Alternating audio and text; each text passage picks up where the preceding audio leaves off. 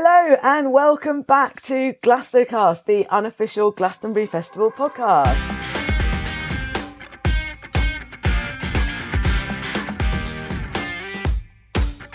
Hey everyone, welcome back. It's been, wow, I think we did one of these in 2020 or maybe 2021, but it's been a really, really long time since our last podcast, but we're so excited to be back. The festival is this year. We actually have some excitement. We are through and out the other side, or at least, you know, for the most part, we have festivals to look forward to.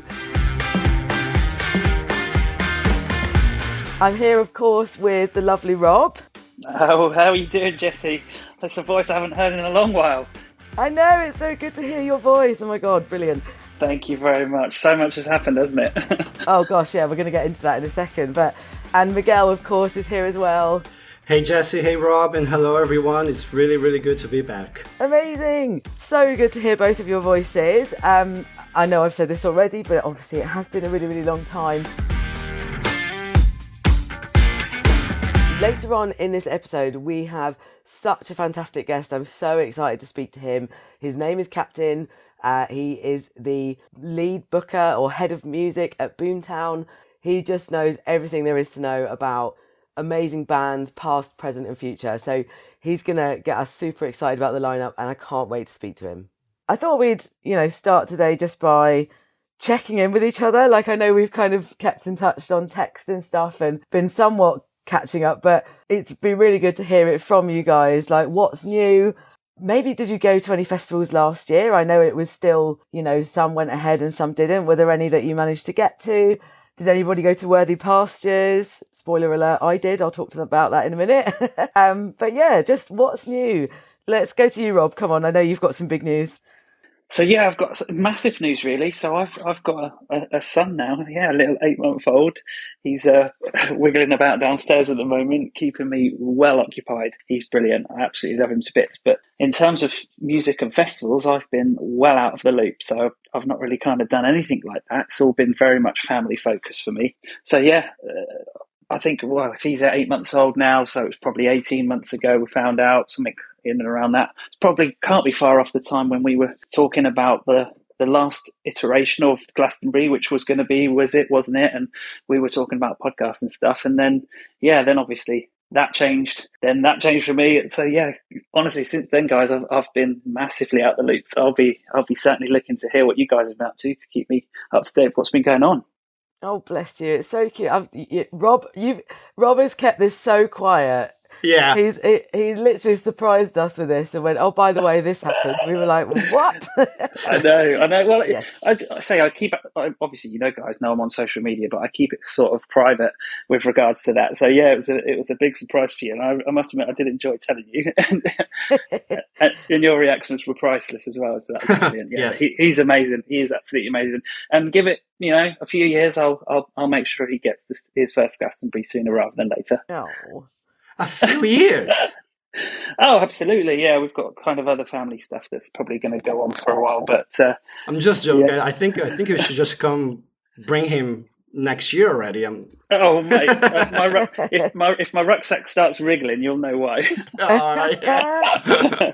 It'll probably be followed by a few phone calls over. Yeah, so not a very happy mum at home. A hand will come out of your bag asking for snacks. Exactly.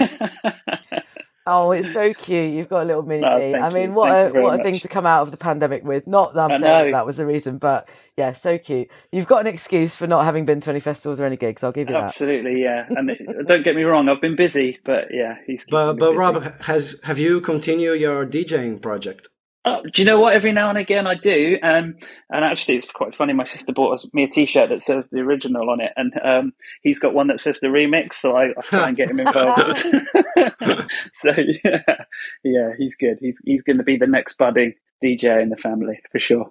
We saw a few, that was one thing in like lockdown 1, Rob did a couple of Twitch streams with a few of our Twisto mates from his Rob is a DJ personality. That's it. DJ Monica. Yeah, so hopefully you'll be bringing that back, and then you can get I'd love little mini me to help you out as soon as he's around. That's it. Available. And then you guys can come and see us on stage somewhere. That's a question. If your DJ was going to play at Glastonbury, what stage do you think he'd play at? Your DJ. I mean, if you, sorry, God. Me? You as a DJ. I think I've asked me this before, and I always say Glade because it's sort of my favourite sort of DJ dance arena-y little bit. It's just like the perfect balance there. I absolutely love it. So yeah, if anyone from Glade's listening.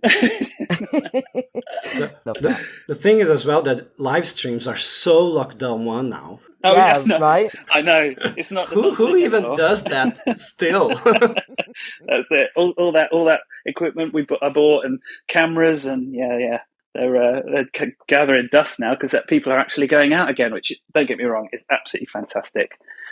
Could not be happier to be planning this and doing the podcast, getting ready to go because it's not far away now, is it? Yeah, it was a very professional setup, I have to say, Rob. You and your cameras. I don't do anything by half.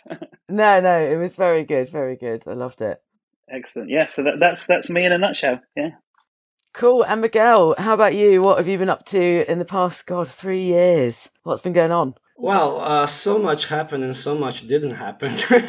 The most recent change is that I moved all the way across London, so now I live from West London. West London. Ooh, don't know how I feel about West London, in the West Side. It is a big change, which I thought I would never do.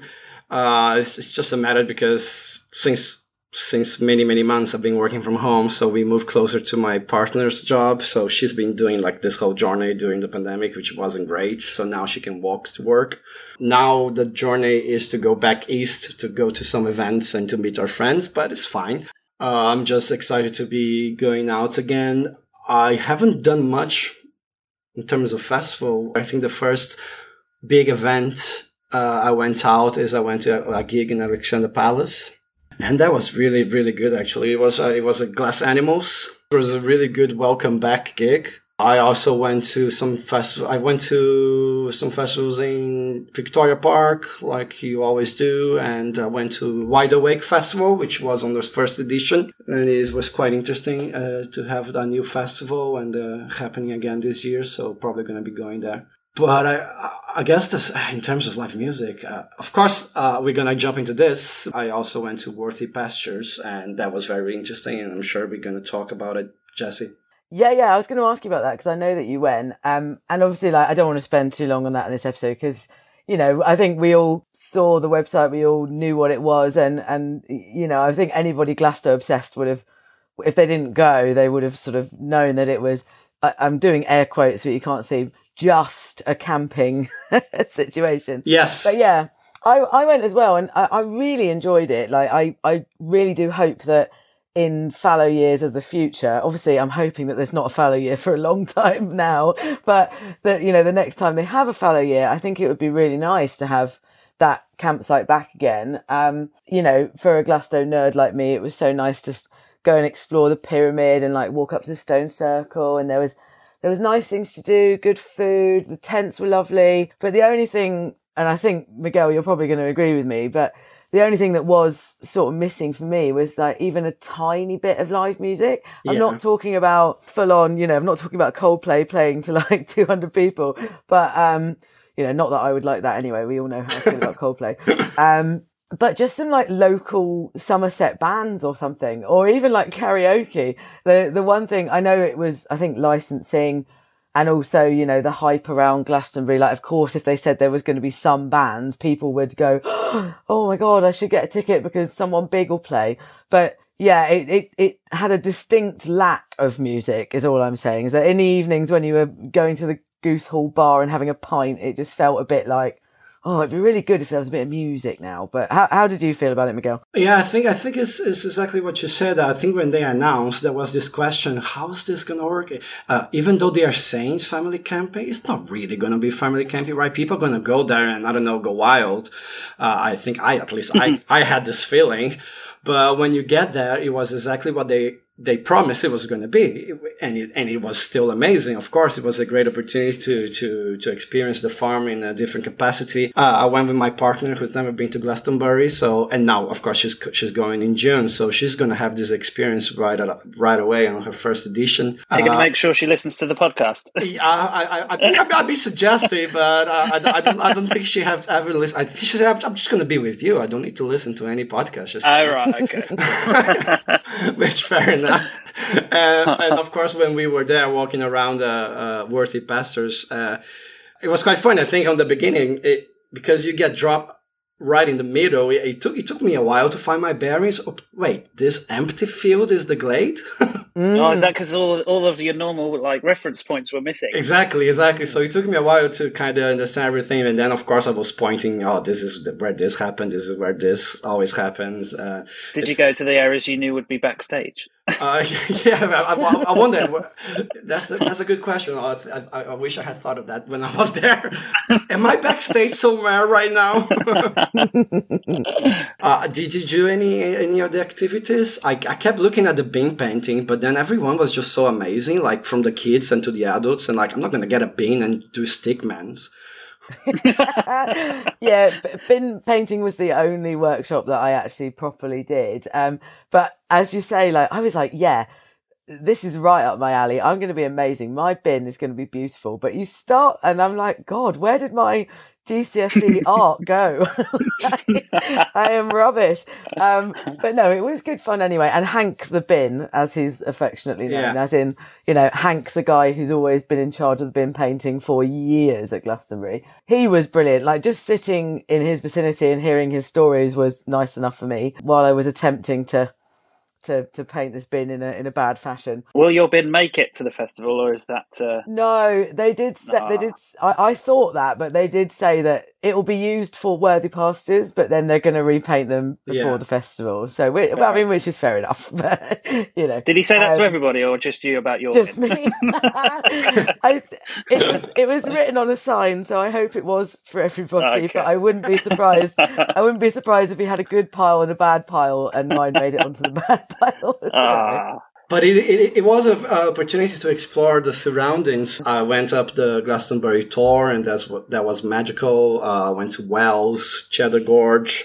So I did explore the area around the farm. So it was good to learn more about Glastonbury town itself, all the legends. And I don't know, I guess for someone who's been going to the festival for so many years and is a festival that's quite connected to all this, for the location where it happened, so it was good to learn more of that and actually be there on top of the Tor and etc. So it was really, really valid, to be honest. I agree. I feel like I needed to be in that field. I was so excited to go, and we were there for 3 nights, and it was super chill. We had some beers in the evening, but I think most evenings we were in bed in our tent by 10:30. Do you know what I mean? It was very much a chilled camping weekend, but really enjoyed it. So there wasn't a naughty corner?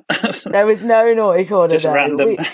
We did have a speaker. One night we took our little mini speaker, like a mini rig size speaker, kind of down to Williams Green, which was the communal area. And then we put some disco on, and then a few people sort of came and sat near us, and then the kids were dancing in the middle and stuff. So we did do that, and that was quite cute. How would you say the kind of footprint scale sort of size was compared? It's basically minus the car parks, obviously. Yeah, it kind of goes all the way up from the top of Big Ground, but you can't camp on Big Ground. So that's kind of the area that you can go and explore. So where Worthy Farm is, it kind of goes down across to the pyramid and then down all the way to the Green Futures Field. So it includes what would have been West Holts, the Acoustic Field, Avalon, Glade, all of those ones that are kind of looking at the map, the east side, I guess. Miguel, you sound like you're going to tell me I'm wrong. No, I was going to say, and also the Stone Circle, so I feel like you got it covered. I thought when you said east side, it might bring back memories for Miguel, because obviously he's... East side is the best. He's moved. Yeah, of course, Stone Circle was there as well. So there are certain ones of those fields that are camping, ones that are parking, but the tents were super spaced out, that you never had to queue for anything. It was like really relaxed and really lovely, and there wasn't that many people, and it was, yeah, I think it definitely could be scaled up a bit for a fallow year, like a tiny bit, when we don't, at the time, you know, it was very like social distancing on off, you know, are we doing it? Are we not doing it kind of thing. So, you know, there was still, you could see that they were thinking about social distancing when they put it in place. But yeah, I would love to do it again. But the problem is if they say there's going to be some music, there's always going to be people thinking that there's going to be a secret set from Fatboy Slim or something. When you're just saying, when you're just saying, no, actually, we've just got some local Somerset bands to come and entertain you in the evenings. Do you know what I mean? But I would 100% do it again. I thought it was lovely. Was Chris Martin there? Yeah, I was going to say it was valid just to be under the pyramid stage and to do a massive photo session there. Yeah, I love that. You could tell the Glasgow nerds like that were walking around the field because they were all, you know, taking a picture next to a bin, taking a picture next to the signpost, you know, one that's in Williams Green and stuff. They were like finding all these tiny little bits of Glasgow and taking a picture next to them.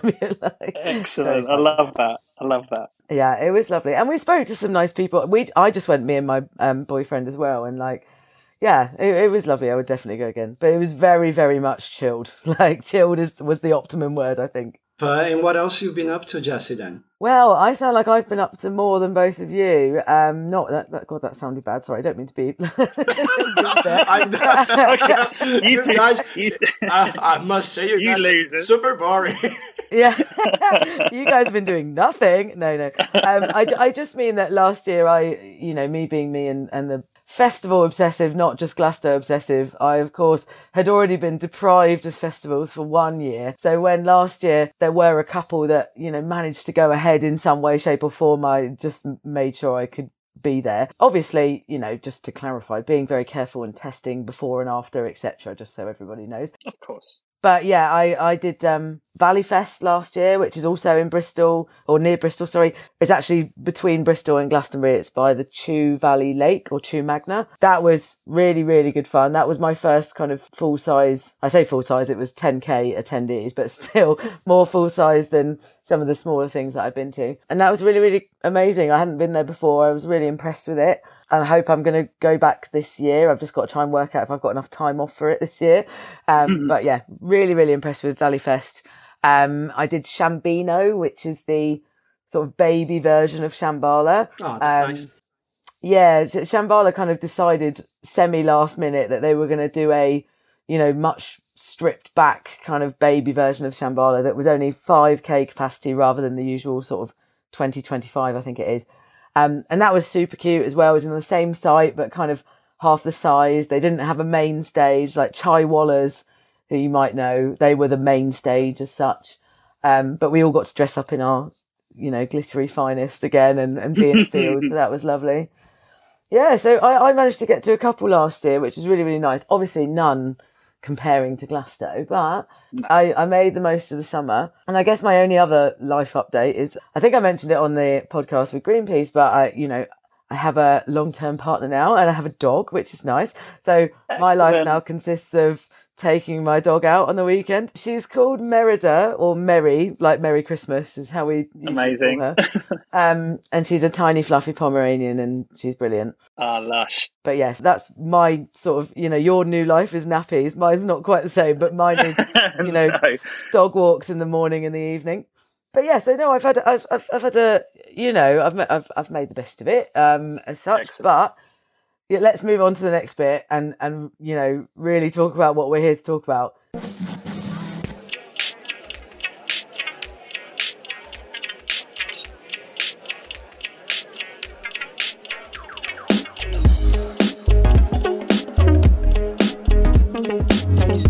Glastonbury is 3 months away or less. April, May, June. Yeah, 3 months away after waiting 3 years. You know, God, does it feel like 3 years? I can't decide because I think now I'm getting excited about it. It doesn't really feel like 3 years anymore. Whereas before, like 2, it felt like 10 years. Yeah, I'd agree. But I mean, think about it. We got our tickets in like October 2019, man. That was so long ago. And there are some people that literally just got them last week, aren't there? So it's a completely different scale, yeah. I was going to say that process ended just recently with the resales. Yeah, it was just last week that we had the resales, and I know that all three of us were trying to get extra tickets for friends. Were you Yeah. successful? I was as successful as always. So no, I didn't even get a screen. But Yeah, we had 4 groups and we got 3 of them inside, so I call that a success, really. as in general, it was a success. But my contribution was as minimal as ever. I see. But I'm hey, going to check that. So, yeah, your friends did get in, but you were not responsible for that's the ticket. right. Yes, I can't take any of the kind of credit for it. Yeah, we were pretty successful. We had 3 groups and we got 2 of them kind of while tickets were still available technically. And then, some of us started getting the sold out screen and everyone started panicking. And there was just one group, bless them, that didn't get in. And, of sort of over the, whole sales, we have about 35 of us to get.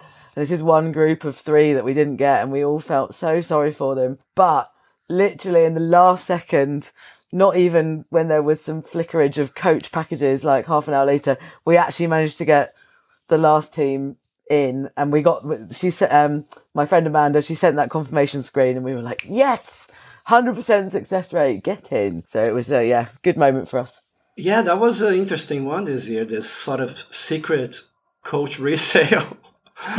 Released just after the general sale. Yeah, we managed to get one person after he lost all hope, someone who's been to I think 15 or so festivals and couldn't get a ticket. So he was devastated, and then suddenly I saw Jesse sent me that this was happening. There's some coach tickets back, and then I sent him the link. And he was able to book it. So yeah, I think that must have been quite random because when I saw the message, I couldn't. Well, not that I ever get a screen, but I couldn't get into that. So that was quite a strange one. I think maybe there was just he must have done the right thing at the right time, and the Glasto gods were looking down and said, yes, this is your time. Well, that's it. I just got a message in our group message at like probably 37 minutes past 9 or something, like after half an hour, when we'd all gone, right, we've got all our tickets. We were all, making a cup of coffee and congratulating ourselves. And then we got a message in the group going, is there anybody else needing a ticket? My friend just got a coach ticket just now. And I was like, excuse me, what? And then she sent the link and I tried it and I was able to go in. So then I just messaged, as I said, I messaged Miguel and he was like, oh wow, amazing, and then managed to get his friend in. So yeah, it was obviously like they, I don't know, had a couple of spares, but they couldn't tweet about it in case anybody just crashed the page or whatever. Oh, it wouldn't have worked, would it? Because it would have just fallen to pieces. Yeah, it's just the curious few that the few that just wouldn't give up. They just kept checking, and there it was. I refuse to give up. Yeah, but anyway, I mean, the good news is we've all got tickets. We're all going on our way. As I said, we've got 3 months till the festival. I guess before we get our guest on and get talking about the lineup, I just wanted to hear from each of you, like, obviously it's been so long and I'm not going to say that again. That's the last time I'm going to say that. But is there like one particular thing that you're really looking forward to? Is there like a small moment that you're waiting for? Or like, I don't know, do you think you're going to cry going through the gates or something like that? Mm-hmm. I don't want to put words in your mouth, guys, but Miguel, let's go to you first. Like, is there something that you're really, really looking forward to? Just a little Glastonbury moment. Well, I always kind of cry when going through the gates. No, it's when the bus start going up the hill and then you see the first flags. That's when you kind of I feel like strong emotion. You get the tug on the heartstrings. Yeah, like, and then I goosebumps. Yeah, exactly, goosebumps. I need to hold back some tears. Other than that, I think I've been going for so long now, and then these days I just enjoy having my friends coming together. Most of them are still at the beginning of their journey, so for me it's just always nice to just come together with them, see them find their own way around the festival. There's always someone coming for the first time, so see that person getting amazed by everything. Something silly to say maybe, but from these days for me it's more about that, to be honest. Mm-hmm. Excellent. There's nothing wrong with that, mate. I feel like I've done a lot, of course, and again, I would love to repeat all the things that I like to do, go up the sign. I think in the end, Wednesday and Thursday are days that are really good for me because we always do the walk around site, and then that's when you see everything again, and then you explain to them. And also, I like to explain because then please go on your own. Don't stop following me now. Now go do my own thing and the next day. Spread your wings. Yeah, exactly. Your wings. Well, those first 2 days, that's what it's about, isn't it? Because the music's kind of, Yeah. well, the main music kicks in on the Friday. So, and I always say this about TV shows sometimes, where I get kind of jealous of people who get to see a show or a film for the first time, because I remember that. So, but when you take somebody with you to Glastonbury, especially for the first time, my friend's joining me this year, it'll be his first Glastonbury. You get to that thing, don't you? Because you see them and they're finding it all, finding their way, experiencing it for the first time, which is great to see. But then doesn't it just remind you of your first time, and it brings it all back, doesn't it? Exactly that. Yeah, I love seeing like people's surprised faces when, particularly if they've, heard one of us talking about it, we just gush about it and go, oh, it's just the best place in the world. And then, they get there and what was it, Miguel? You've said, your friend said, I get it now. Like, that's exactly it. Yeah, exactly. I get it. Well, people know it's a big festival, but I don't think you can really understand the scale of it until you get there. Oh yeah, no. And even you when see you say, it. guys, it's basically a city that's erected for a weekend. It's vast. That's what I said. How about you, Rob? Have you got any? I know you just sort of spoken a bit about it, but is there any I was going to say for me, it's kind of cracking the can open after I've put my tent up, but I actually I'll be doing something different this year, but I'll explain that in a minute. But how about you, Rob? Is there a moment? Or picking up the already open can that I started before I put my tent up. Usually the case. So for me, I guess, my first Glastonbury was 2002. So this will be my 20 years since my first Glastonbury. So that's pretty big, especially as it was supposed to be the 50-year anniversary, wasn't it? But obviously that's slightly gone past. But this one is my 20-year anniversary of my first Glastonbury. So I think pretty much everything's kind of focused on that for me at the moment. I'll be thinking a lot about what it was like on that first day. Like it must be half the size. It can't be far off what it was then. And remember I've spoken about before how that was the first year following the fence. So it was quite, there wasn't as many people as there certainly will be this year. So I'll be making a lot of comparisons about that, and I'll have my friend there. It'll be his first Glastonbury, and we're really good friends, so we'll probably spend a big old chunk of the time together. But obviously, I will encourage him. I'll say, as per Miguel's advice, mate, you need to go and find your way around a bit. But just give me some peace. But no. I think, that's definitely it. That's what's given me kind of the most goosebumps, I think, at the moment. Just even this conversation, talking about it, and actually the realism that we're going to be going again soon. And people who have got their tickets, whether it be 2019 or just in the festival that are listening to this, they won't yet understand if it's their first time, but it really won't take long until they get it. I get it.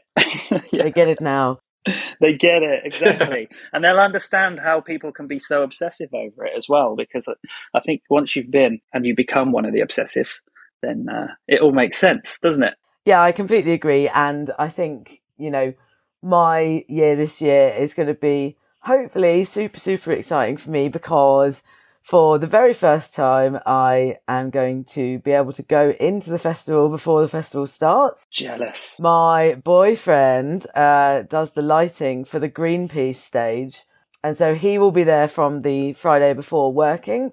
I'm joining him on the Sunday night. We're going to be in Betsy, my camper van, in the Greenpeace crew field. So not only am I going to be camper vanning for the first time, I'm going to be on site for a good 3 days before people come in. So I'm so excited about this. I'm not going to be literally resting on my laurels, by the way. Like Ben has, because I have a festival ticket, he wouldn't have been able to get me in if I didn't already have a ticket. So he's managed to get, he's managed to sort of get me into the crew area priority in access. Exchange for basically I basically have to help out with like painting the Greenpeace area. I'm going to be helping out with cooking as well, so they're putting me to work, but earning my keep, exactly. But I get to get there before, which I'm so excited about, and it means that I'm saying it now on the podcast, so I have to do it. I will go to the sign this year because I'm going to be there before everybody gets there. Does it count if you go before? Well, maybe I'll have to go twice, but everybody says I suppose I better go up the ribbon tower then, hadn't I? Yeah, you better. I think like my worker friends have always said like it's kind of a thing that everybody goes up the night before on the Tuesday night, to watch the sunset from the sign on the night before, whenever, to see the empty field before everybody comes pouring in. I'm just going to tell you both now, like, I am going to cry a hell of a lot. I think definitely, like, I'm going to go and watch the gates when they open, and then I think I'm definitely going to cry then when everybody comes pouring in. I will have cried a number of times before then. But yeah, amazing. So I'm so excited, and I'm. Will you spend the whole time in your camper van, do you think, Jessie? Sorry, or do you think? Yeah, I'm not going to put up a tent and go with my mates. I'll be interested to see how it fares. That'll be very different for you, won't it? Yeah, for sure. Yeah, as you know, like, I normally have a big campsite set up of around 15 tents. Wow. I'm normally the one who organises all of that. Quite a lot of my friends are coming coach this year. Like, quite a lot of them kind of went, well, anything I'll do, I'll get coach. But it means obviously they have very strict arrival times. Like, they won't necessarily be on site at 4 a.m. like we normally are. So, I'm kind of taking a step back from my organisational arrivals mode, and I'll be interested to see how my friends fare, without me to steer them. But I think they've got a bit of a plan going. I think there's going to be a couple of them that are going to take the main group of tents, and they're going to try and get the same sort of spot that are driving. And then those that arrive by coach, they're either going to try and put a tent nearish by, in the field, but on their own. And then they can walk over and spend the mornings with us. I don't know. But yes, I will be in the camper van, and I'll just have to walk up and see them, or I'll, be maybe getting them a shower token for the Greenpeace showers. No, I'm joking. Okay. Bribes accepted. Bribes accepted. But yeah, no, I'm super excited about it. And, that was one thing I was going to say. I think I mentioned this before, but just as a funny little anecdote, my boyfriend and I will have been together 2 years by the time Glastonbury goes ahead. I think it's pretty serious. But I met him on a dating app, and the reason I said yes to him on the dating app is because it was Hinge, which allows you to have little comments or questions that you answer. And it said, you should comment on me, or you should like me, or you should swipe me if you like. And he put disco and Glastonbury. And then he had a picture of him at Glastonbury, and I was like, sold, tick, sold. Swipe. So yeah, so there you go. And then, that was the start of a beautiful thing. Here we go. And now we're actually going to our first Glastonbury together. So he's done 11 Glastonburys, the same number as me, but he's been working quite a few of them. He's only done a couple as a punter. Yeah, I'm just so excited. So that's my little news update, I guess, and excitement for Glastonbury all in one. I don't know if that happens with you guys, but there's sometimes when you're out and about with your days and you're meeting your friends at the pub or for dinner, and you start hearing yourself and you realize, oh my God, I'm so stupid. Am I really talking about Glastonbury again? People must hate me. Yeah. Honestly, like, actually this podcast is like a really good like therapy method for me, because I can get it all out in kind of one place. Like an outlet. Like an outlet, exactly. Yeah, a therapeutic outlet. And then it means that my poor friends don't have to listen to me bang on about it anymore. I mean, honestly, us three, we could just go on about it forever, couldn't we? But on that note, let's actually get into the meat. I mean, I can't believe, we're already quite far in. But this episode, we do actually have like a really great main segment for this episode. We know that the lineup came out about 3 weeks ago, and there were mixed reviews of it. I'm pretty happy with it, but as we all know, none of us are really that bothered about the lineup. We go to Glastonbury for other reasons, but we really did want to talk about it, any kind of musical discoveries we've had for over the past couple of years. But I will say is that when we had a chat, me, Miguel and Rob, a couple of weeks ago after the lineup came out, and we talked about doing an episode, we all very quickly realised that we do not have the musical knowledge really to comment properly on the lineup. We know a few of the big names. Exactly. Yeah, not to give it justice, exactly, Rob. We know a few of the big names. We know a couple of the smaller names, but there are so many on there that, we kind of go, who's that? So because of that, we thought we need to get an expert in here, and I'm super excited for our guest, who I'll intro in a second. He is an encyclopedic knowledge of music, is known for his Spotify playlist. He creates, pick any genre and he will have a Spotify playlist of over 100 tracks on it, I promise you. A musical curator. Yeah, he's a musical creator. He's That's a DJ. He hosts a radio show. So yeah, we have got the knowledge basically, and he's going to come in, speak to us, and tell us who we should be excited for. So let's get him on.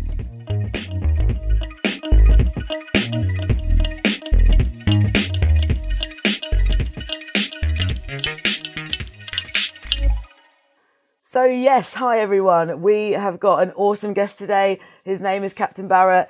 And as I said, he has got one of the best music knowledges, well, of anyone I've ever known of or met before. He knows all genres, spanning through the ages.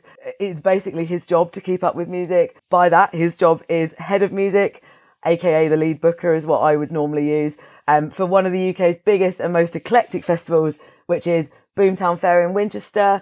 Anybody who knows me knows that that's, you know, bar Glastonbury, that's probably one of my favourite festivals. I've been to 7 or 8 Boomtowns and I absolutely love it. But he's also lead booker for one of the smallest and friendliest festivals, which is called Big Love Festival in Wales. Also had a mega lineup that I've been meaning to go to. So yes, another great one there for you to check out. He hosts his own radio shows on SWU FM and Ujima, and is also a DJ. You may have heard of him, seen him on some lineups. His DJ name is AAA Bad Boy. And as I mentioned, his Spotify playlists are totally legendary. So we've got him here today, basically to tell us who we should be excited about on that 2022 Glastonbury lineup. Hi, Captain. I've given you a bit of an intro there, so I hope you approve. But maybe you just want to say hi. It's a lovely, thank you. Brilliant. Do you want to let me know in your own words who you are and, you know, how you're involved in the festival world? Maybe what's your history of Glastonbury, that kind of thing? Yeah, sure. I got to shout out my partner in crime on Boomtown as well, though, James. We kind of share most of the programming between us, and we do the Radio Boomtown on SWU together as well. So big ups to James every time. But yeah, so Glastonbury was kind of my, I guess, entry level, as it is for a lot of people. So I started going when I was very little. 82, I think, was the first year that I went. Back then I was on the gates. So you didn't have any of this big security or anything. Like, you literally just had to get past me. little like 6-year-old me or whatever. And it was great. I loved it. I saw bands like, I think I saw probably Black Uhuru and Aswad, people like that. And then I didn't go for a few years. I went a couple of times in the 80s, and then I didn't go in the 90s at all until 1999. And by that point, I was like straight up hip hop and dancehall. And there was a big hip hop lineup that year. It was like Jurassic 5, Ozomatli, Supernatural, so many. The Roots were playing. So we went that year as well, check out some hip hop. And then it wasn't until 2004. And basically I was in a band called Dark Chunk, and we won the Glastonbury Unsigned contest, which is still happening. So if you're in a band and you want to get into festivals, honestly, enter that competition. I can't tell enough people. It's magical. And so we won a slot on what used to be then the dance stage. So there was none of this kind of like Silver Haze or anything like that. It was the dance stage. And so it's probably us and, like, I don't know, Chemical Brothers and Fatboy Slim and people like that. But so after that, it was that year, and I can't even go into half of the things that happened that year, but it was basically like, okay, from that moment, I realized that festivals is what I wanted to be doing. So, and I think I've played every year since. So that was the kind of end of my career as a rapper. But I've been there as a DJ for most years since then, under various guises. I love that. I didn't know you were there as a rapper. That's so cool. And that you won the Unsigned competition. That is so cool. Didn't know that. I'm loving this. I'm learning so much. Yeah, so I played there as a DJ a few times. Well, most years since then, as AAA Bad Boy, as Captain, as Chrome Kids, alongside Monkey and Stagger. And then basically, actually from that, I went to the first festival, which was in 2004 as well. And that was kind of cemented the fact that, right, okay, we need to be doing festivals. And then myself and a guy called Matt took a inflatable church to the second festival, and for many years after that, and we did lots of other festivals. And that was kind of entry level, really. And that's how I met loads of people, was through doing the church. That's how I met Lack and Chris from Boomtown. I think I met James that year. Robin from Shangri-La. Yeah, loads of people, actually. Amazing. I love the inflatable church. I was going to say, so your top tip is take an inflatable to the festival. What's that? Top tip? Yeah, exactly. Your top tip, yeah. If you want to get into festivals, just find a massive inflatable something. And, yeah, and if you cannot play, which is my case, I think that I know what I'm going to be doing this summer then. I love that. It's still going, actually. I don't have anything to do with it anymore, but there's a couple still doing the rounds. And speaking more about your role at Boomtown, can you tell us what you do with the Boomtown Fair? Yeah, so myself and James kind of oversee the whole lineup and book most of it. It used to be more of a split, like I'd book most of the bands, James booked most of the DJs. It kind of still is that, but we're a lot more spread them out between us. And we still got a team. There's still, you know, the Earache guys and the Last Gang in Town and people like that kind of help out. And you still got Tribe of Frog, with the Psytrance. And so, yeah. But, and of course, all the street venues and things like that who kind of tend to program in-house. But we do the large kind of brunt of it and basically just sort of look after the music, all sides musical at Boomtown. How do you even start building a lineup so diverse like Boomtown? Like, what are your goals when you were setting up? When you start the lineup, this lineup, I want it to be what? Well, a lot of the time we kind of start with the year before and be like, right, how do we better that? You know? And you kind of always want to do better. Yeah. But you also, you know, you got to kind of take your ego out of it a little bit as well and be like, right, what's the best for everybody? And do you know what? There's like, in the world, I'd say that, you know, there's so much great music, but there is a limited amount of artists who can do the job of really kind of just delivering an awesome set within budget. So then you kind of look at, like, you go back to the people that you haven't been able to get that you really wanted. You see who's touring and it's just about who's the right vibe for the right time, you know? And there's so much more to it than that, you know? You need to be mindful of things like clashes and stuff like that. But essentially it's who's the right act for the right time. And then you kind of see who's around. And generally, I think, you know, once you cast your net out wide and limit it in, you just seem to get the right people. I don't know. It just seems to work out and you don't always get the people that you want, but you know, to paraphrase a Rolling Stones song, you know, you tend to get the ones that you need. So, oh, that's great. I love that. I love that you say, you know, be mindful of clashes. I'm sure anybody who's been to a festival will go, no, they don't be mindful of clashes. But it's funny. I spoke to someone about this and they were like, no, you have to have some clashes. Otherwise, the entire festival tries to go to one stage at one time. I was like, oh, yeah. Yeah, I hate doing it. It's heartbreaking, but sometimes you just have to, just for safety's sake, you know? But sometimes, you know, sometimes you really like, okay, we can't clash these two acts, because, but mainly because everyone will go to one more than the other. If it's a 50-50 split, then you're in danger. There's probably going to be a clash. You know, do you have a process? You start putting names on the board and you start moving around, or it's about negotiating with the artists as well about set times? Oh, so my world most of the time is not that rock and roll. It's spreadsheets. It's so many spreadsheets, and you just kind of stare at them for a long time. I don't know. A lot of it's instinct. You just like, okay, let's put you put a load of names in that you want, and then you just move them around until they feel right, I guess.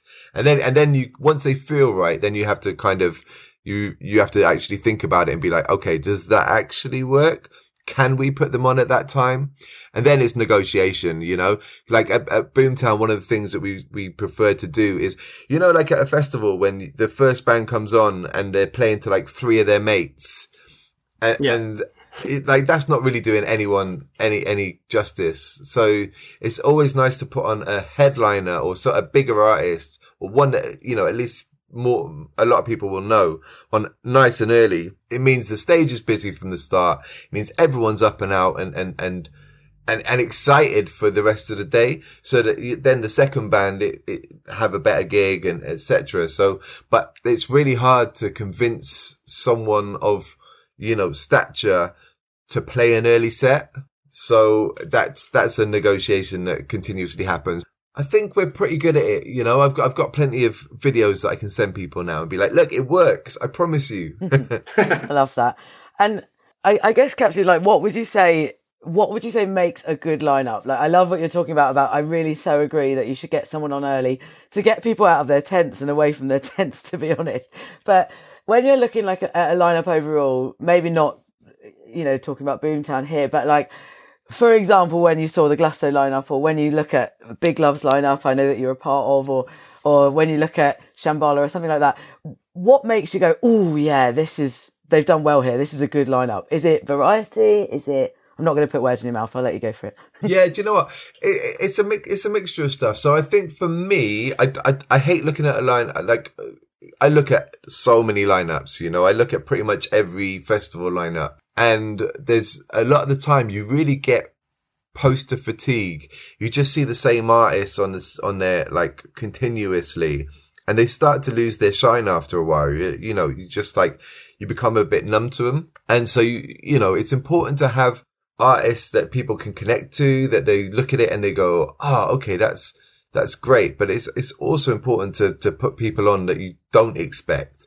or like, you know, we spend a lot of time playing that game of like, okay, who haven't we heard from for a while? Who's like amazing, but just hasn't been to the UK in a while? Because the problem is everybody looks at everybody's posters and they get ideas from them, and they kind of, everyone just copies everybody else, you know, and it gets boring.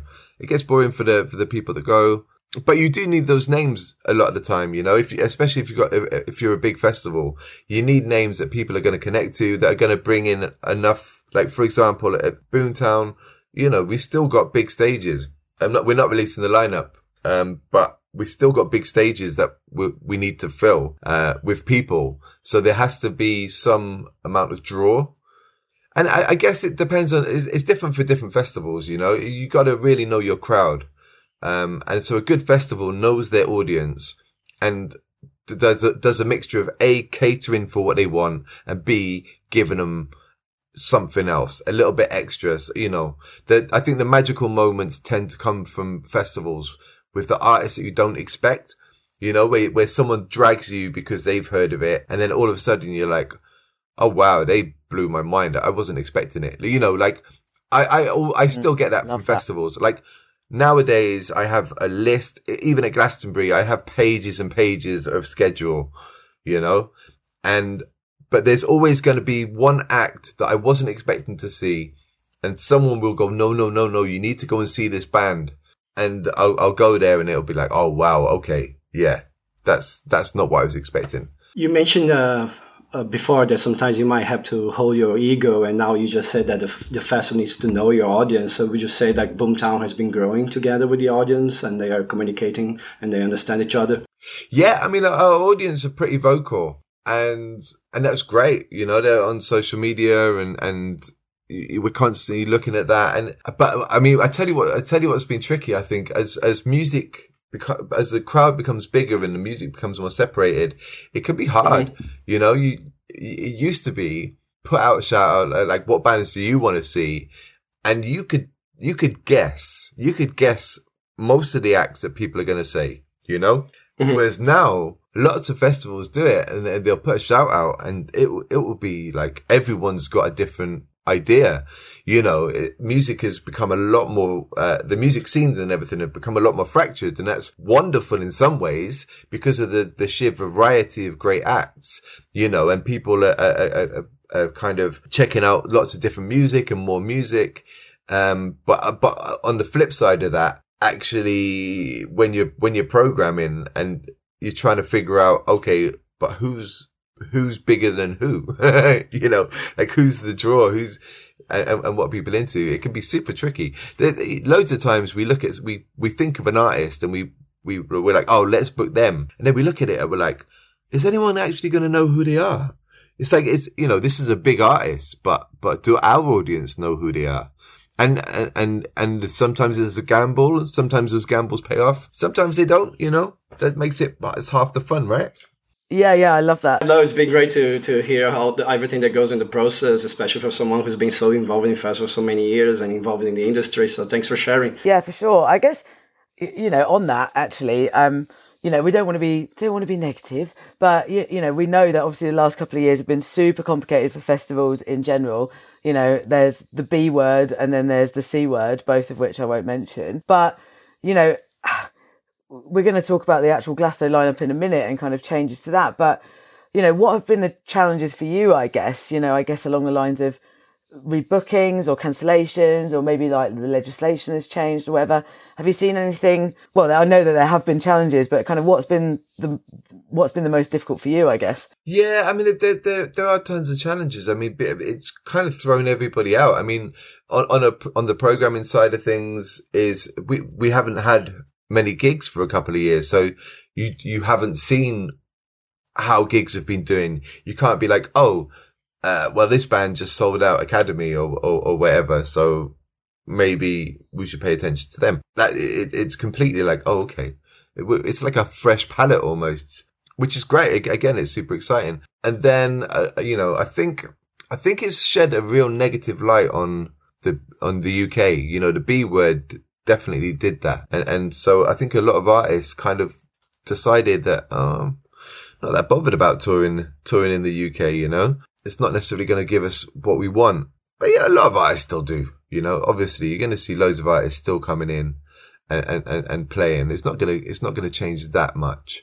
What are some of the other things? I think it's really kind of damaged people's trust. Like, people are really, really excited to go out and see live music again and things like that. But, a lot of people are like, I don't know. And, there's costs are going up for everything at the moment, and that's an extra challenge for all festivals. Not just with the costs that the festival have to pay, but the psyche of the country of like, okay, maybe we need to be a bit more careful. Yeah, there's loads of challenges, but to be honest, that's what kind of being in the festival industry is. It's just a series of troubleshooting. Like anyone that puts on a festival will tell you, it's just one big troubleshoot, really. You're constantly just coming up against problems.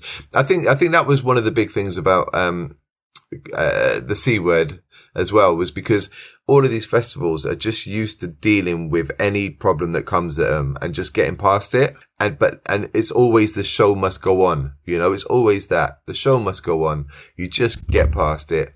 But when it came, and all of a sudden we hit this thing that, no, sorry, you're not going to get past that now.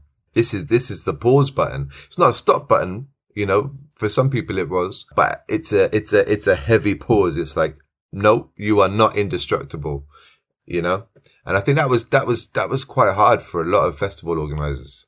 Yeah, I saw Lack the other day posted a video. So Lack's one of the founders of Boomtown, or directors of Boomtown. Am I right there? Have I got that right? Yeah, that's right. Yeah, directors. Okay, cool. Yeah, Lack posted a video saying like, just because of that pause, as you mentioned, and it was a stop for some people, that a lot of people in the industry, like they couldn't afford to pause as such. So they, reskilled and went and worked somewhere else. And then it means that there's less people to be putting the show on, and then the people that are left are, having to, they are charging more, and then, costs are going up. So it's, a pause sounds like a nice thing, but actually, I can understand how it's just made everything quite a bit harder.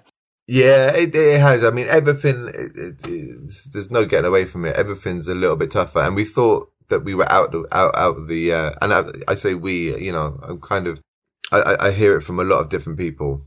Kind of thought, we're out of the woods. And then all of a sudden it's just extra challenges, but most people will get past them. Yeah. I don't want to be too negative about it, because we know. No. I'm always trying not to be too negative on this, but yeah, you're right. The show is going ahead this year. We're all very excited about it. Yeah, it's just, we have had to hit that pause button, and I guess we just really wanted to hear from you, like the how it's affected you. But I'm glad it's sort of, you talked about how getting people into the UK, the B word has been a bit of a problem, but you're still getting people in. They're still saying, they understand that the UK is a market that's not worth ignoring, if you see what I mean. That's worth the extra effort. But yeah, I guess, if we were to, I think we're going to come on to this in a bit, but, lots of 2020 lineups that were announced and then obviously retracted have had to change quite dramatically in 2022. We're seeing a lot more British artists that are higher up the bill than they would have been. We're seeing a lot more emerging artists coming through. Have you got any sort of thoughts on that? Yeah, I mean, definitely, within 2-3 years, loads does change, and some of the artists that were originally booked, so, it's kind of, it's like a dream sometimes when you're a programmer and you book someone because you think, oh, okay, this is someone who's really exciting at the moment. And then by the time your festival comes along, they're like a headliner and you're like, whew, we wouldn't have been able to afford them otherwise. I hope you don't mind, guys. I'm conscious that I'm in the background here, just listening on my headphones as we record this remotely and quite enjoying it like I'm listening to the podcast for real. And I've got to say, it's just good stuff. So, but I have, is now a good time to chime in for a quick question? Go for it. Yeah. It's only just come to me, and it's really because we were talking about not being too negative and trying to be positive. Well, one of the certainly positives, and one of the things that we know I did was the streaming and the trying out the DJ things. With regards to like looking at new talent and artists coming through, particularly with DJs and stuff, are you looking at people that from the increase of what they've been posting on Twitch and the live streaming and stuff? Has that brought more DJs to the table that you guys are interested in? Some, not necessarily on the Twitch. I think it was such a minefield that a lot of the people that I kind of really enjoyed on streaming were people that I did already know. There's a few that really shone through. But then also, there's various different platforms, like your Boiler Rooms and things like that. And when someone shines on those sort of platforms, it really makes a difference. So there were a few that came through. To be honest, for DJs, I think it's one of the most exciting times I've ever known.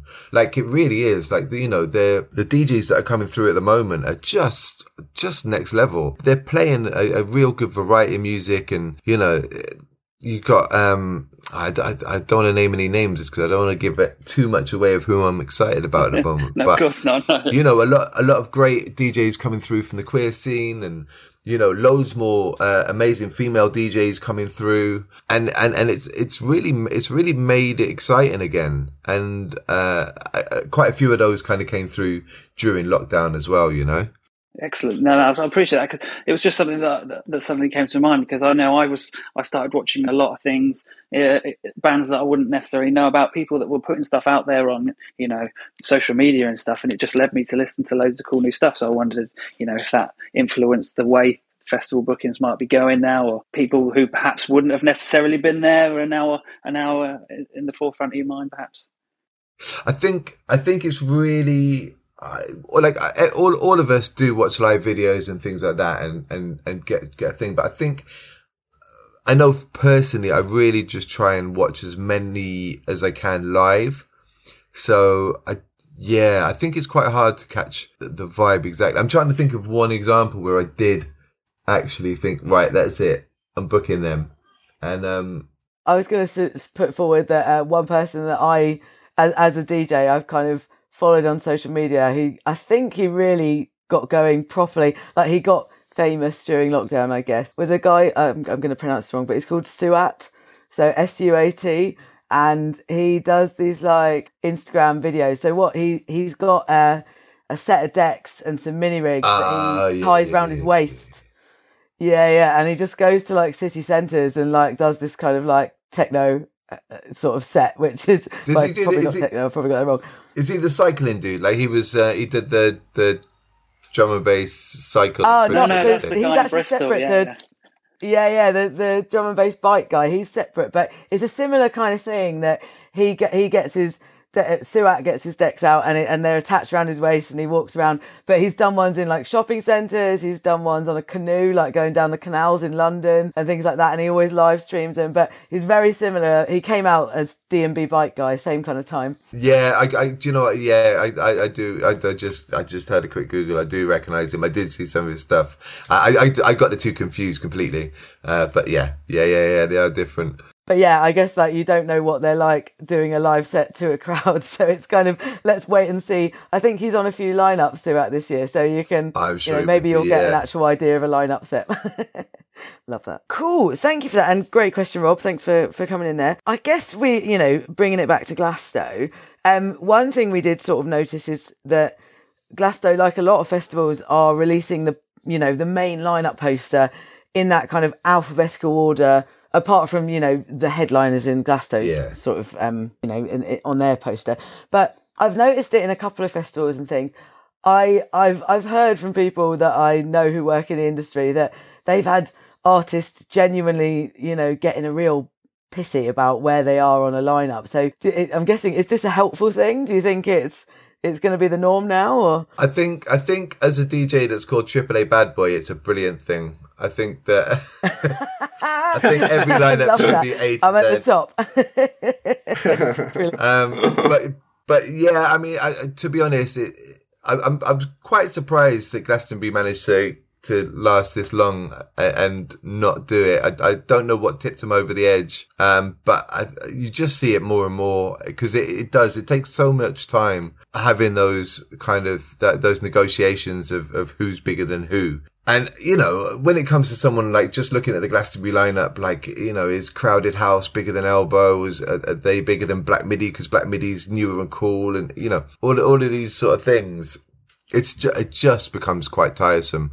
Like, especially with Boomtown, because we book a lot of DJs that are kind of big in their world, but then when however many thousand people come out to see Beans on Toast and only say 6,000 people came to see that big techno DJ, like who's bigger?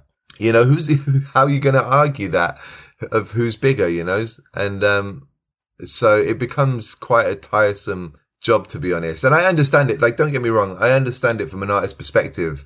Because people pay attention to it. People do pay attention to it, where they are on the lineup, who's bigger than who. But ultimately, it's not an honest representation. So I think A to Z is a more kind of like a leveler, like, right, look, everyone's on the same level. It all depends on what your first letter is. I think you are going to see a lot more bands beginning with A in the years to come, but do you say this is a change that's been coming, or is Glastonbury can do it because they are Glastonbury? Well, no, can tell people that Glastonbury have got away with not doing it. That's the thing. They've got away with not doing it for years. A to Z is what you do when you can't have those arguments anymore. And you just, the only way to keep everybody happy is to do it in A to Z. So actually Glastonbury for years have got away with not having to do it in A to Z. And I feel like now that they've done it, that's it. It's going to be the industry standard, like for most people. It's quite lucky for us because we're not releasing the lineup, so I don't have to have any of those conversations. I was gonna even ask about that. If you can talk to us about a little bit of the thoughts that went into the decision. Yeah, I mean, well, that was partly it, but also, so what happens? Like, it's great to see a lineup poster, but like you've seen it with Glastonbury over the years. People will say, "Oh, I'm not going to Glastonbury because Billie Eilish playing." You're like, that makes zero sense. There's so many other artists on that lineup, but people become fascinated or fixated on the headliners. Oh, for sure. I have friends of mine who go, "How on earth? Why are you going to Glastonbury this year? The lineup's shit." And I'm just like, "Oh, I've sworn, no well." But they say this to me like, "Oh, why don't you? You should just not go and sell your ticket." I'm like, firstly, you don't understand how Glastonbury works, and secondly, no. Like, I think I see one Pyramid headliner if I'm lucky. Like, you don't get it. But anyway, sorry, carry on. Yeah, I think I've only ever seen Stevie Wonder. Like, that was I can't think of one other Pyramid headliner that I've ever seen in all of these years. But and that was worthwhile. That was a great moment right there. But yeah, so people become fixated with the headliners, and on the flip side of people thinking it's shit because there's someone they don't like on there, people think that it's good because they know one of the headliners. And so when you start putting on bigger and bigger artists, you get an audience who don't understand the festival necessarily. They're just going because they see that name, and it really, it's excuse it, especially with something like Boomtown, which is, it's not a music festival. It's really not. Like it, and I'm saying that as the music programmer. I don't see it as a music festival. I see the music as something that facilitates the atmosphere and the vibe. But, you know, it's a festival. It's an immersive festival. It's one where you just go and you become a different character. You lose yourself within the festival. It's not about who's playing what time. It's about just being a part of it. And like I say, it's people that makes the festival. And the reason that a lineup is important is because of the people that it brings to your festival and what it gives to those people. But, yeah. So I feel like a lot of the time the headliners are a distraction from the actual festival itself. I was going to say that even though this discussion is quite lineup heavy, we all know that Boomtown and Glastonbury, there's so much more to the experience. Definitely. Like I've had amazing Glastonburys before I was doing the job where I now have to kind of like really go and see lots of bands. Like I've seen like less than 5 bands and had an amazing time at Glastonbury, you know, just getting lost within the festival and just wandering around. And I think one Glastonbury, I saw 3 bands and one of them was Babyhead about 5 times. And, you know, I still had a great time. Yeah, we've talked about this in our previous podcast, and we've kind of said you can always tell a Glastonbury newbie when they've got the programme in front of them and they go, oh, at 1 o'clock, I'm going to see this band on John Peel. And then at 2:15, I'm going to see this band on Williams Green. And then at 4 o'clock, I'm going to see this band on the other stage. I'm like, unless you're going to run and cut off half the bands, no, you're not. You know, I go to Glastonbury and I have one thing a day that I absolutely must see. And then the rest of it is just walking around, and you might walk past something and goes, oh, that sounds good. I'm going to go in there, or I'm going to go and listen to this for a bit. But, you know, it's not about the... When you start stressing about, like, you're just going to have enough time because you're not going to get there. You're going to get stressed with your mates because they're dragging behind, you know. And, like, don't get me wrong, I am now that person because I'm like, right, okay, like my schedule of things to do is ridiculous. I know I'm not going to see all of them. You know, I'm not going to stress out about seeing everything, but I have to like at least try and see as much as possible. But I mean, there's definitely some days where I bump into mates. I've got my list and I think, do you know what? There's no one on there that I have to see. So the list is going in the bin. I'm just gonna wander around for a bit and enjoy Glastonbury. And I think I always seem to have a moment like that. And I think it's important too as well, you know?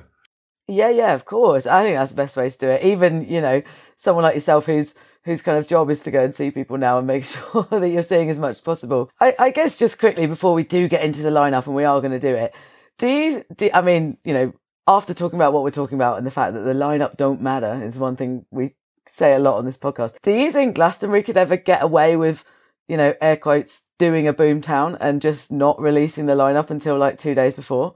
Do you think they could ever get away with that?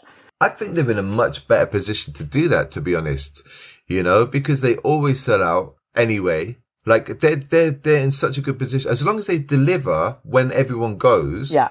I think they're in such a good position. I think they should. Like, I'm all for it. I agree. I think the same. It will stop people being silly beforehand and being, you know. Although I guess maybe it'll mean more resale tickets go back in the pot when people go, oh, I'm not going because this person's playing. Cool, more chance of a resale ticket for me. Yeah. Correct me if I'm wrong here, guys, but I remember, if I remember rightly in the past, Glastonbury always used to release their lineup after all the tickets had sold. And this was when, obviously, they took forever and ever and ever to sell. Because I remember, like I was just saying, like in 2002, I remember the lineup being really late. Like we were all, you know, planning to go, and it still hadn't been released yet because there were still a few tickets left. So I think, you know, it dropping late was how it kind of happened back then. And then obviously it started selling out in not just a day, but in hours. And then that all sort of changed, didn't it? The last time I remember it not selling out or not selling out until the last minute was the year that Jay-Z played. It was actually the only year that I've bought a ticket, I think. And it was I bought it on the Friday or the Thursday or something like that. Like Literally of the festival. I bought it on my way. Oh wow! Yeah, Really like I was on my way to Glastonbury, and I thought I was going to try some. I thought I was going to have to try some, little hustle or something. And I went into like HMV and just bought a ticket on the way down there. I was like, oh wow, that was easy. In a music shop. Yeah, totally. And I think, but after that, because I think it was probably a pretty muddy year the year before, and so that's always a struggle the next year. But then I think there's so much negative press about Jay-Z playing, and everyone's just like, oh, it's not what it used to be, etc. All of that nonsense. And then of course Jay-Z smashed it, and of course it was a great year. So ever since then, they've just sold out super quick. One thing that people always say to me is that, God, how can you justify paying £250, £260 for a ticket? And then I say to them, well, how much would you pay for a gig ticket, for example? And, they're pushing up towards £100 now, aren't they? If not more. So if you go by that, you only really need to see 2 or 3 bands in the first place to kind of get the music value out of your ticket. But the value you get from the festival as a whole is so above and beyond that, it's ridiculous. Even if you, like you say, if you saw nobody, and you get people paying thousands, and they like it's worth it. Like you will like it will change your life. You go to Glastonbury for 5 days, whatever. It has the potential to change your life way more than if you went abroad for that amount of time or even longer. And I think for that sort of experience, like. The times it becomes questionable is when you go and it's super muddy and you're like, I've definitely come out of Glastonbury once at the very least going like, I don't know if I can do that again. And so when you've paid loads of money for that experience and it all goes a bit pear-shaped, I can understand that. But most of the time, I think music festivals in general are like underpriced, if anything, Oh, big time. I can only agree. Like I have friends at work. I have friends and I have like colleagues and things who say to me like, I don't understand why you pay hundreds of pounds to go and, set up your own tent and carry your own stuff in and, be muddy and cold and get no sleep. And I'm like, you clearly have not been, because anyone who's been understands it and realizes that it is an experience worth so much more than the ticket prices they charge. And that's not just for the bands, that's for everything else, as far as I'm concerned. Yeah, totally. Amazing. All right, well, let's move on to the Glastonbury lineup 2022. Ooh, exciting. So, Captain, I know you're part of my UK Festivals Facebook group, and when I posted about this in the Facebook group, you were one of the first people to comment on it and said, cool, this is an absolutely cracking lineup, or something to that effect. So, why, as an overall, is it a great lineup as far as you're concerned? Do you know what?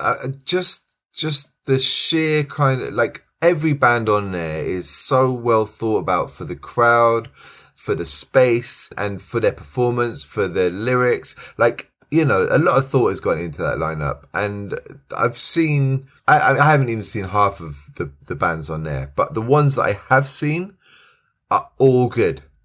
And I don't say that lightly. I see a lot of bands, everyone that I've seen on that lineup, there's bands on there that I'm like, I've seen in the last couple of years, like bands like Black Midi blew my mind when I saw them, earlier this year. People like, Self-Esteem is great. Snarky Puppy are just, one of the best jazz bands out there. Like literally everyone on there. Not everyone is to my taste, And I'd say there's 1 or 2 that are questionable, but most of it, I would say, like, these are quality bands, and it's hard because there's so much subpar artists. Like, as we carry on and people, get number ones having never played a show, and so much studio trickery can be done, and not to sound like an old codger here, but like so much studio trickery can be done in the studio so that when people come out on stage, you've seen a huge rise in artists miming on stage, like massively, because they can't deliver what they could in the studio. It's been so over polished. And I see it lots and lots. Artists just not delivering. Whereas the artists on this lineup, there's none on there that I wouldn't expect to at least give a solid show. That's great to know, because I absolutely, this is what we want to hear. Exactly. Yeah, I think this is exactly what we want to hear. I will put my hands up in that I used to, in my teenage and university years, was very good at keeping up with music, let's say, but I have been slacking in the past kind of 5 to 8 years at least. And, I stick with what I know, and I like what I know, and I go on Spotify and I play the same old stuff that I know and love, right? So, when I am faced with a lineup that I'm like, a number of those names, I'm like, my instant reaction is to go, oh, it's new, that means it's probably crap, So to hear from you that actually you know a lot of these artists, if not all of them, you've seen at least half, as you said, you've seen them live, and they are quality, will sing, no miming, no overproduced, etc. They're gonna deliver. So I love that. They're gonna deliver. There's so many great performers on there, from Sampa the Great, Little Sims, Coffee. For headliners, I think that's so strong. I know people that like Macca gets a rough ride, like for some reason at some point it was cool to hate on Paul McCartney, and you know what, you look back through his back catalogue and there's not many people that can match him. You've got no, he's musical royalty, isn't he? You've got the whole of the Beatles back catalogue for starters, and then his solo stuff. I think even his last album, right? When most bands from his generation are releasing like tired tropes and best ofs, like it was an exciting, well crafted, like fresh sounding album, which is incredible when you think about it. Right, okay, I'm gonna have to go and listen to Paul McCartney's album then. I'd definitely written that one off. So listen to that last album. I think it was quality. I really do, and he's released some quality stuff. Yeah. Like everyone judges him for one or two naff songs, but I'd say he's created so much incredible content. And I've never actually seen him live, because the last time, I can't remember what I was doing the last time he played. I think I was literally in the tour bus next to his, having a jam. Like somehow I ended up backstage of the Pyramid stage, and I was in.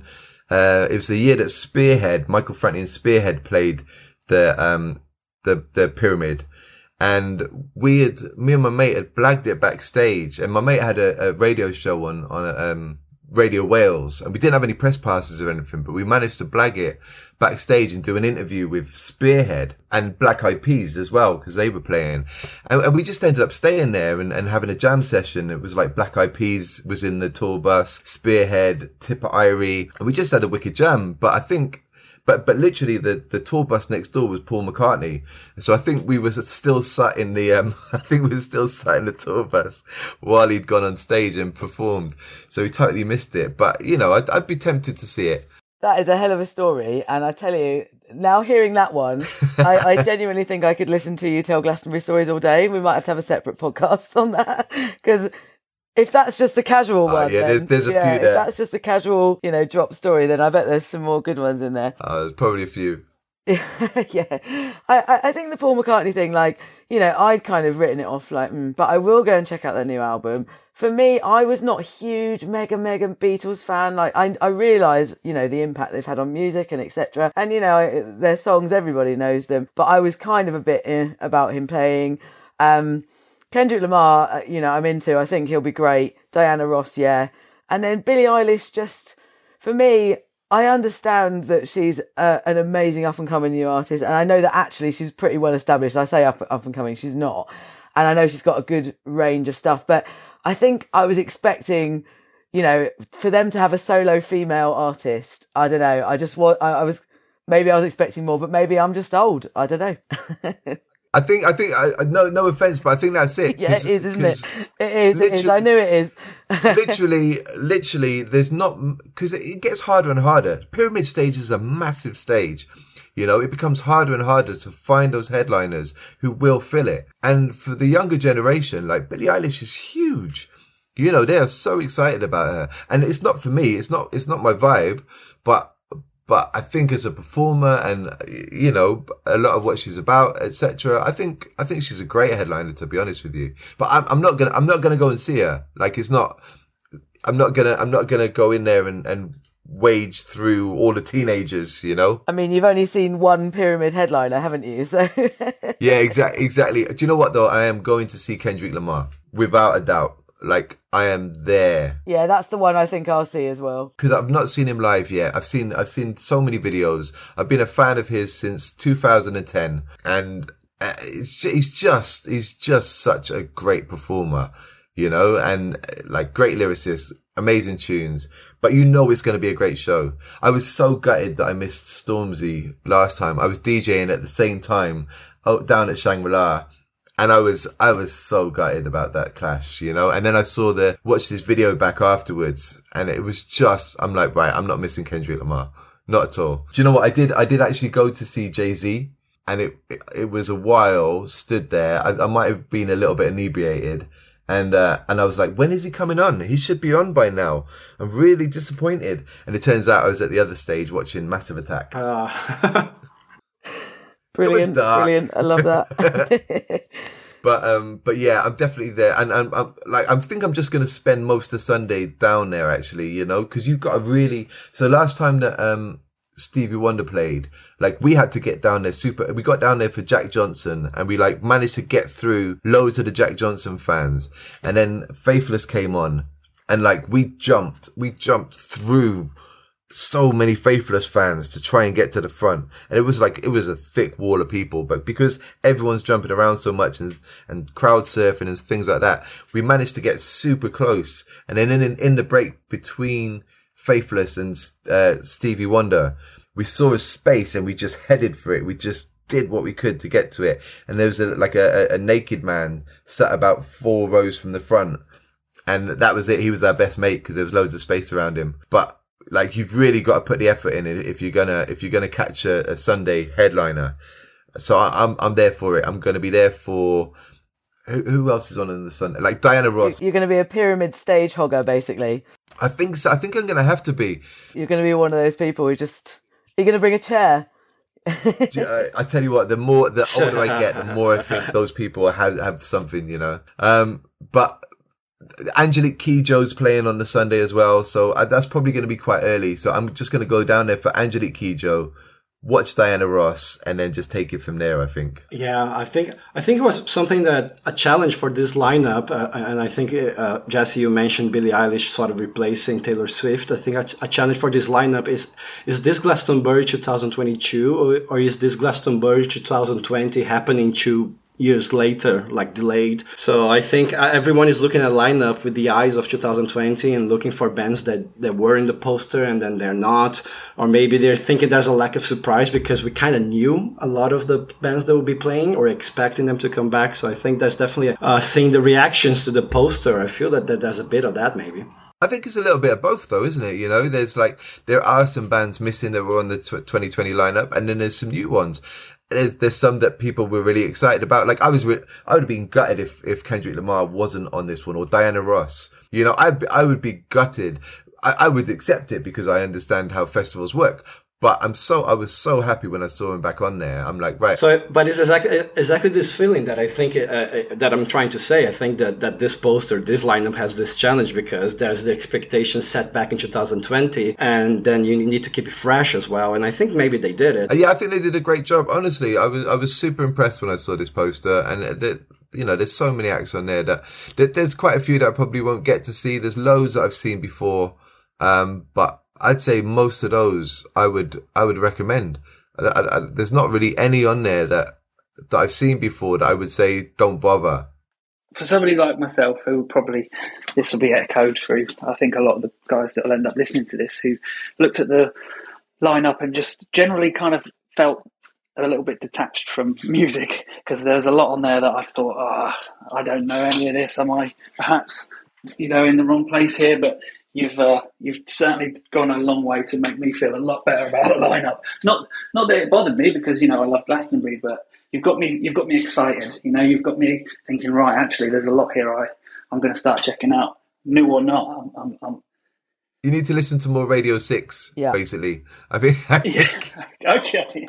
I think that's kind of like, for me, it's like the perfect Radio 6 lineup. And that sounds like a bit of a diss, but it's definitely not. Oh no, I love Radio 6. Like BBC Radio 6 is the one. And I do think you're right. It is kind of a blueprint for that, but it's what I've been trying to listen to more of. Well, you mentioned the word jazz earlier. That pricked my ears up. I thought, oh, okay, yeah, no, actually, there's going to be some pretty tasty stuff on here. I'm going to have to start, looking into it. I tell you what, I can help you on that now. Like, I mean, West Holts is my favourite stage, and so on the jazz tip, right? I'm going to go through this now. Because it used to be called Jazz World. Perfect. Emma Jane Thackeray. If you've not seen her before, she's incredible. So definitely go see Emma Jane Thackeray. Nubia Garcia is also like an incredible saxophone player. She played at Boomtown a couple of times. Excellent. And she's like, the last time she played, it was when there was a hurricane, and I remember watching her, and I could have sworn the hurricane was coming from her horn. I was like, wow. Oh, wow. It was quite a moment. Of course, you got Herbie Hancock, who I was quite surprised wasn't playing on West Holts. Actually, he's playing on the Pyramid stage, which is interesting. Right. I hope that's on Sunday as well, because that's it. That's me done. In fact, I think it is. I think he is playing Sunday on the Pyramid. And then, Snarky Puppy, like a big band, big sound, just awesome. But yeah, there's other kind of jazzier bits around there. I'm sure Shane Cootie and Egypt 80 are probably on West Holts. I feel like Captain is dropping some knowledge of who's playing where and when that we don't really know. Oh yeah, I was just about to say, have I missed something? Because Captain, I'm loving it. But oh, sorry, I think one of his spreadsheet contains some secrets. yeah.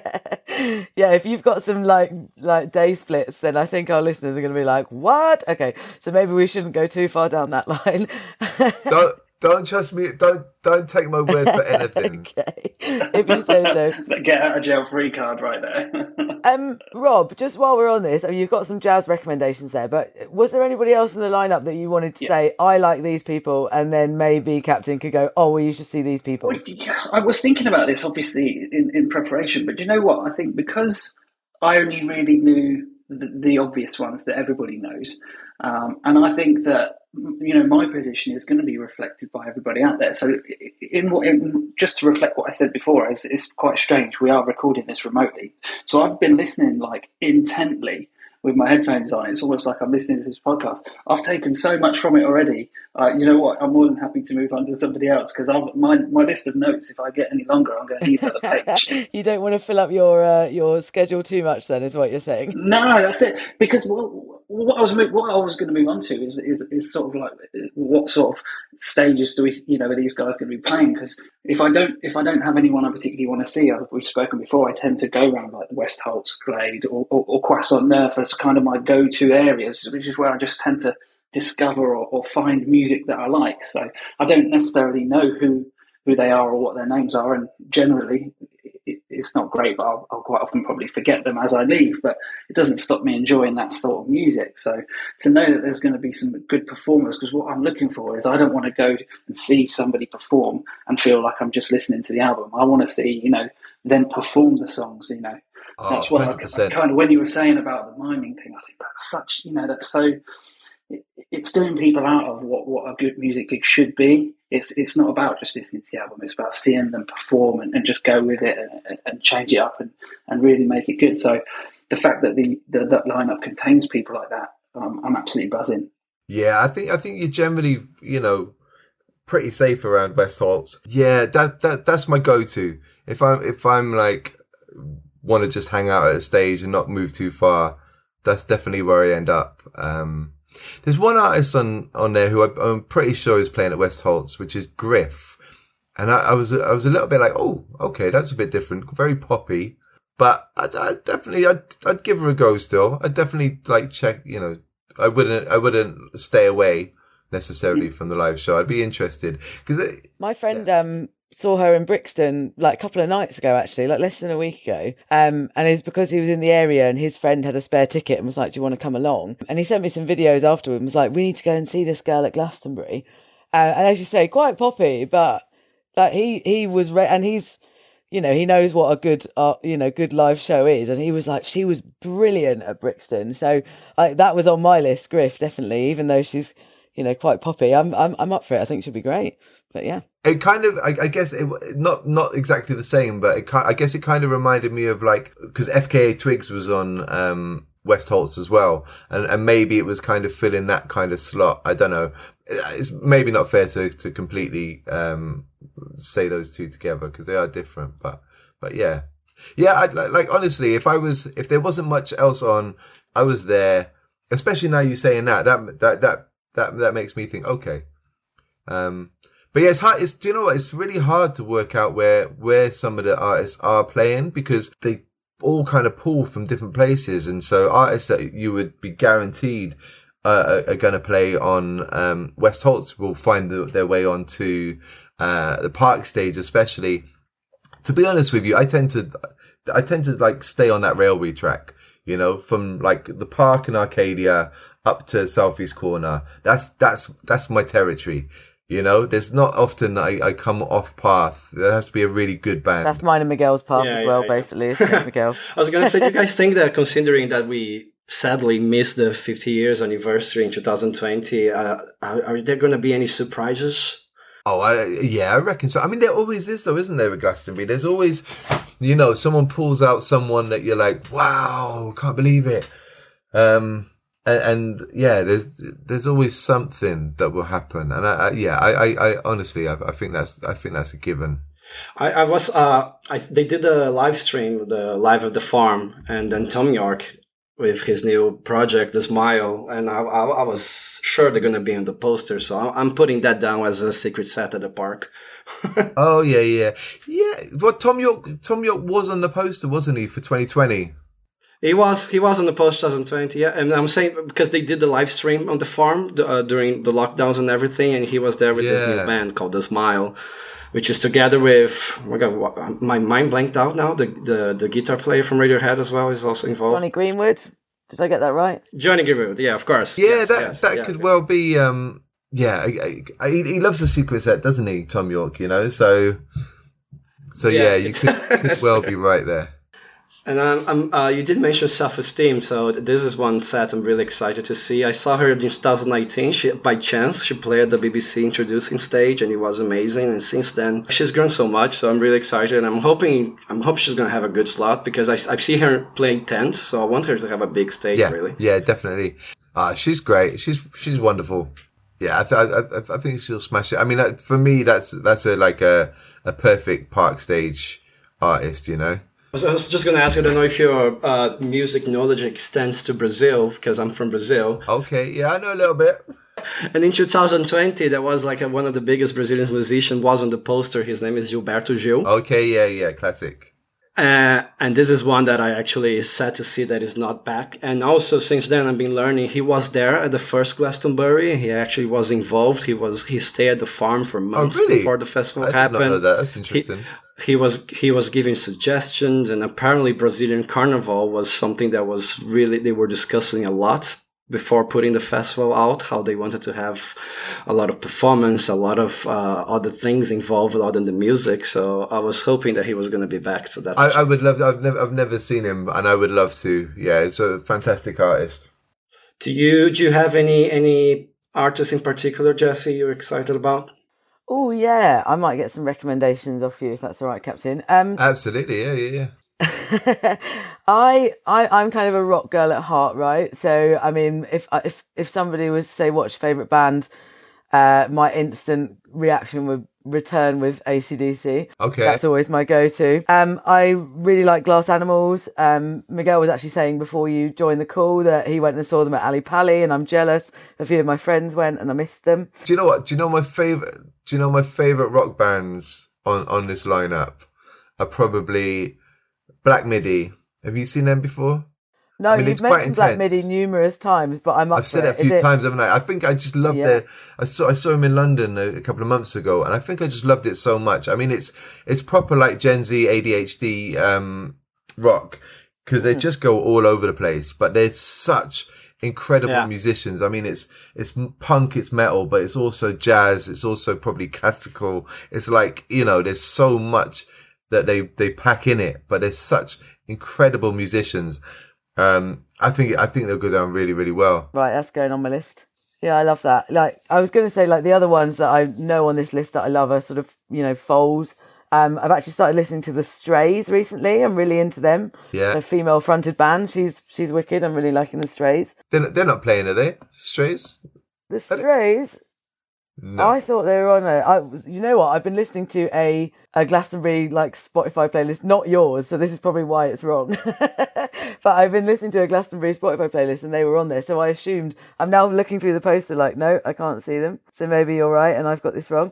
But anyway, I like the Strays, so there you go. Wet Leg as well. I do really like them. I've got into them. I'm looking forward to their I'd like album to see coming them out. live. Yeah. I like the tunes. I'm interested to see how they deliver live. Have you seen Warm Dusha live? No, I have not. Warm Dusha. Okay. I love those guys. They're pretty rowdy. Right. But like Writing fun. that down. Super, super fun and kind of stomping. Yeah, that sounds right up my street. Yeah. I like them a lot. Really, really like Amyl and the Sniffers. I think they're Australian, kind of female-fronted punk band. But again, super like just really catchy, kind of Yeah, like I'm writing all this down. energy, really good energy in the music. I think I've not seen them live, but I've just got that feeling they're going to be a lot of fun. Fontaines DC are always good. I've seen them before.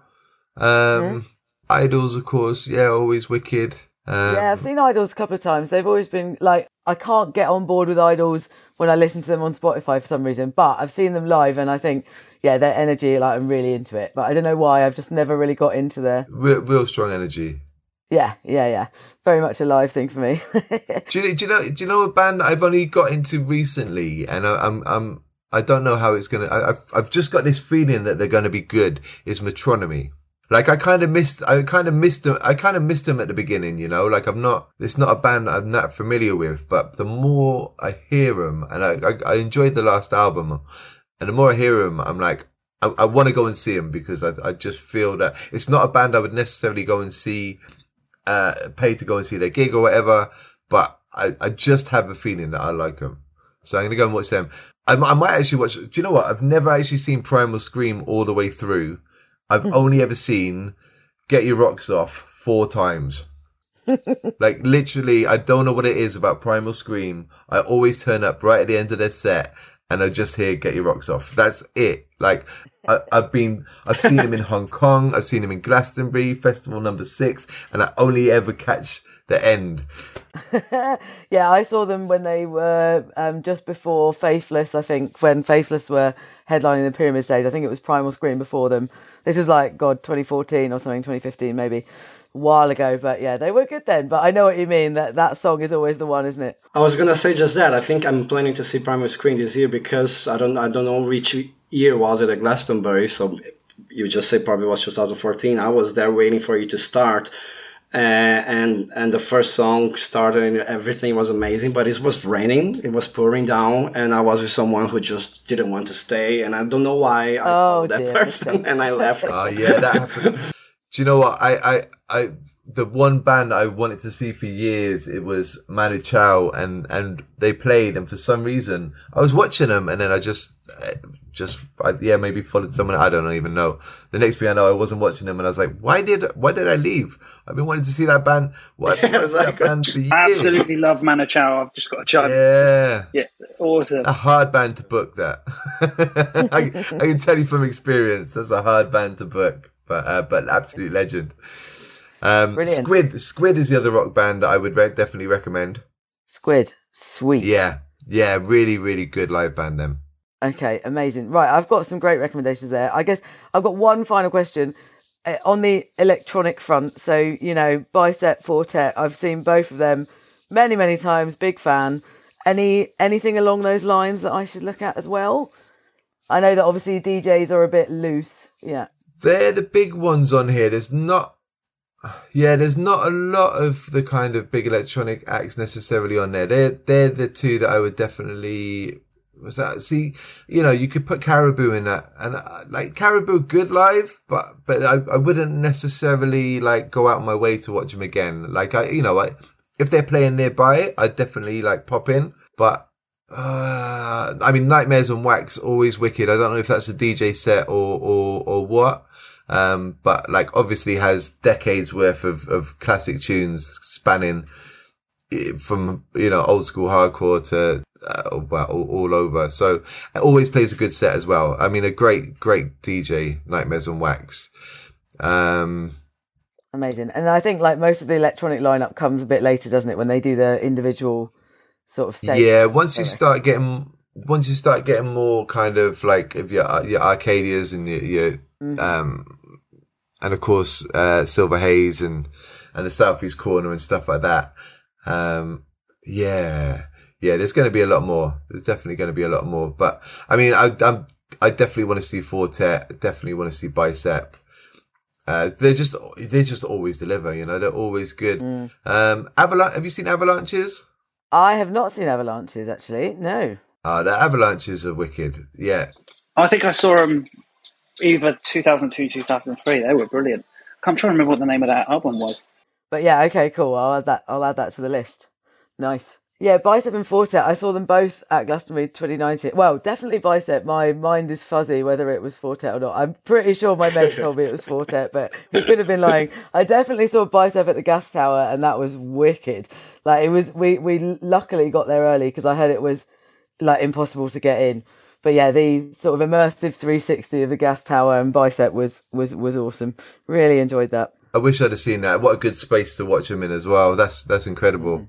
Yeah, they're massive now, aren't they? They were like the biggest dance band, pretty much. Yeah, like I say, there's so much good stuff. I really want to see Burna Boy.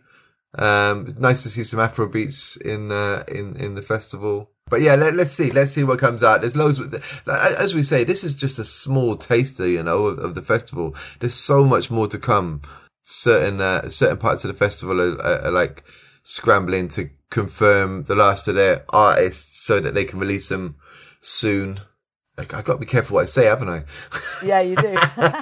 Well, or not. We're quite happy for you to not, but But yeah, I know a lot more really good acts that are still to come. You might even see AAA Bad Boy down there, but I can't confirm that or deny it. Hey, AAA Bad Boy might be there. Go and see AAA Bad Boy if he appears on the list, everyone. Love that.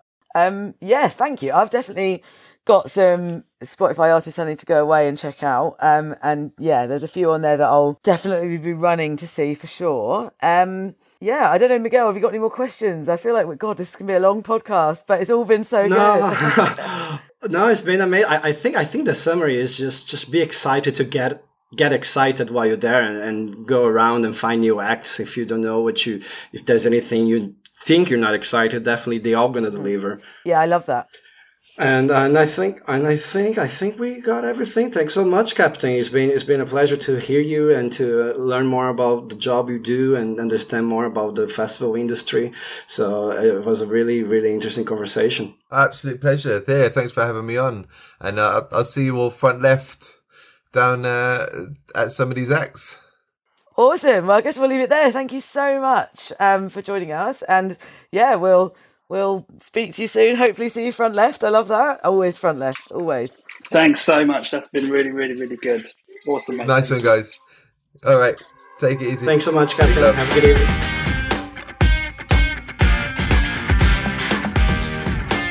Wow, how epic was that? I absolutely loved chatting to Captain.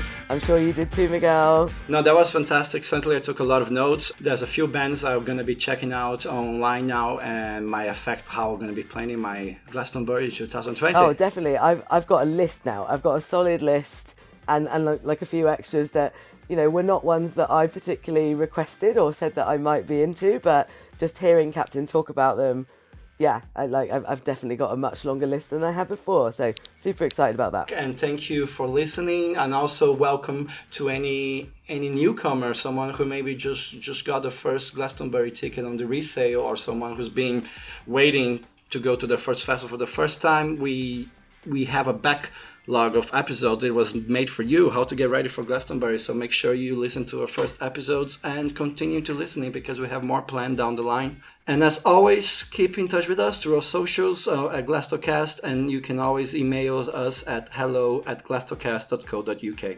Amazing. We'll see you next time.